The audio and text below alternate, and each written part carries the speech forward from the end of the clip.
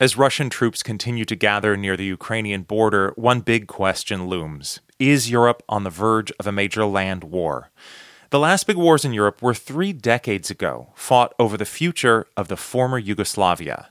After the collapse of the Soviet Union, Bosnia-Herzegovina held a vote on independence in 1992. With most ethnic Serbs boycotting the referendum, it was left to the majority of Muslims and Croats to decide on the republic's future. Western governments fear the fragmentation of Bosnia could throw the republic into a civil war. Those Muslims and Croats voted overwhelmingly for independence. Bosnian Serbs responded by shelling the capital Sarajevo from the mountains above. They forced Bosniaks, or Bosnian Muslims, from their homes and into detention camps. A British-based human rights group claimed civilians had been executed in 11 Serb-controlled camps. They also alleged torture, rape, starvation and murder as part of the so-called ethnic cleansing policy. More than 100,000 people were killed before the U.S. eventually brokered peace. The presidents of Bosnia, Croatia, and Serbia have made a historic and heroic choice. They want to stop the slaughter. They want to put an end to the violence and war. They want to give their children and their grandchildren a chance to lead a normal life. Consider this. Bosnia faded from the headlines, but the ethnic tensions there never really went away. Today, the fragile multi-ethnic state is once again in crisis. From NPR, I'm Ari Shapiro. It's Wednesday, February 9th.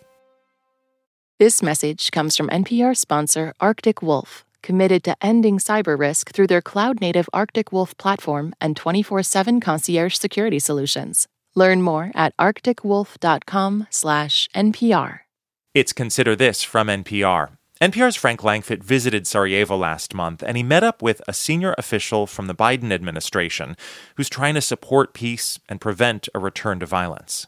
When Samantha Power graduated from college back in 1992, the Bosnian War was nightly news in America. It just seemed unbelievably terrible that people were just being rounded up or expelled from their homes or targeted with gunfire because of their ethnicity, their religion.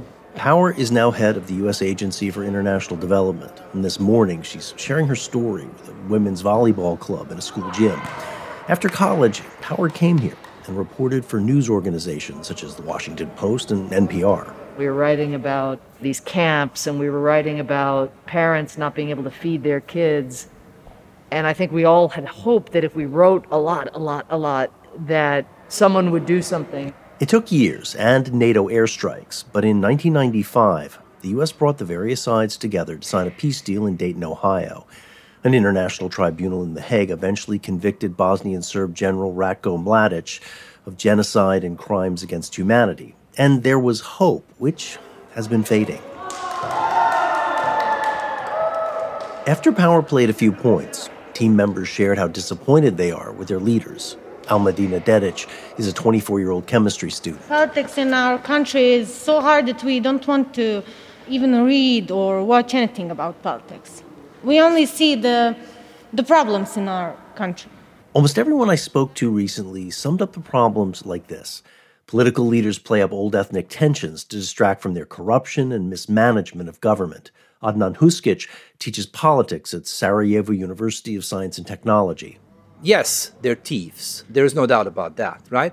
But I mean, the reason why they steal money so openly is because they know that they enjoy impunity, that the system cannot reach them because they control the system. The system has 3 presidents, Serb, Croat, and Bosniak, or Bosnian Muslim. It's an unwieldy government structure put in place after the war to try to balance competing ethnic interests. A system that people here say has not delivered. Hopeless. I mean, in 25 years, nothing's basically changed. That's Ivan Valletta. He's studying electrical engineering and plans to move to Germany. A UN survey in November found nearly half of young people are thinking about leaving Bosnia. When you have a diabolical political system that has 3 useless presidents, what can you expect? Valletta singles out President Milorad Dodik, an ethnic Serb. Basically, he uses nationalism to control the masses. After chatting with the volleyball team, Power spoke somberly of Bosnia's trajectory. The dream was the war would end and people would get reacquainted and remember all they had in common. And unfortunately, there has been a lot more polarization than the peacemakers had hoped. Among other things, U.S. aid supports war camp survivors from the three main ethnic groups who share their stories of mutual suffering in hopes of preventing a return to violence. Power said the agency has invested more than $2 billion to help Bosnia recover. Many of the buildings that you see, including this school that we are sitting in right now, were restored thanks to the generosity of the American taxpayer. The U.S. is also applying pressure. In January, the Treasury Department hit Dodik with fresh sanctions for corruption and threatening Bosnia's stability. Power also called him out at a press conference here. President Dodik, in particular, has created a climate of tension, one that is vulnerable to miscalculation and the risk of escalation. Dodik says Republika Srpska, the Serb-ruled entity within Bosnia-Herzegovina, doesn't have the autonomy it should. He's threatened to create a breakaway Serb army and has threatened secession for years. He calls the U.S. sanctions against him a farce, and at a gathering of fellow Serb politicians, mocked America with this song. America, America, zemlja velika. It goes, America, America, oh you vast country, an inch of my village is worth all of America. At a recent news conference, Dodik said the U.S. had no business telling his country what to do. Who invited and who gave the right to America to interfere in these issues here in Bosnia and Herzegovina? This is becoming a serious issue of interference in domestic affairs.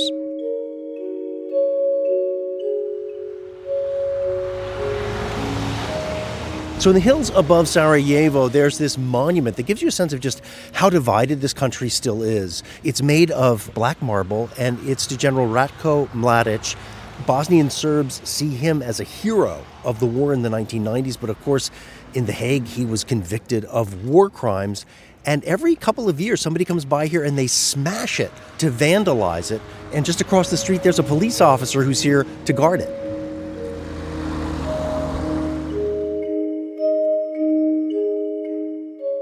Borko Govedarica is a retired beer factory worker and a Serb who lives here in Republika Srpska. He defends Mladic and former Serbian President Slobodan Milosevic. How is he a criminal if he just defended his army?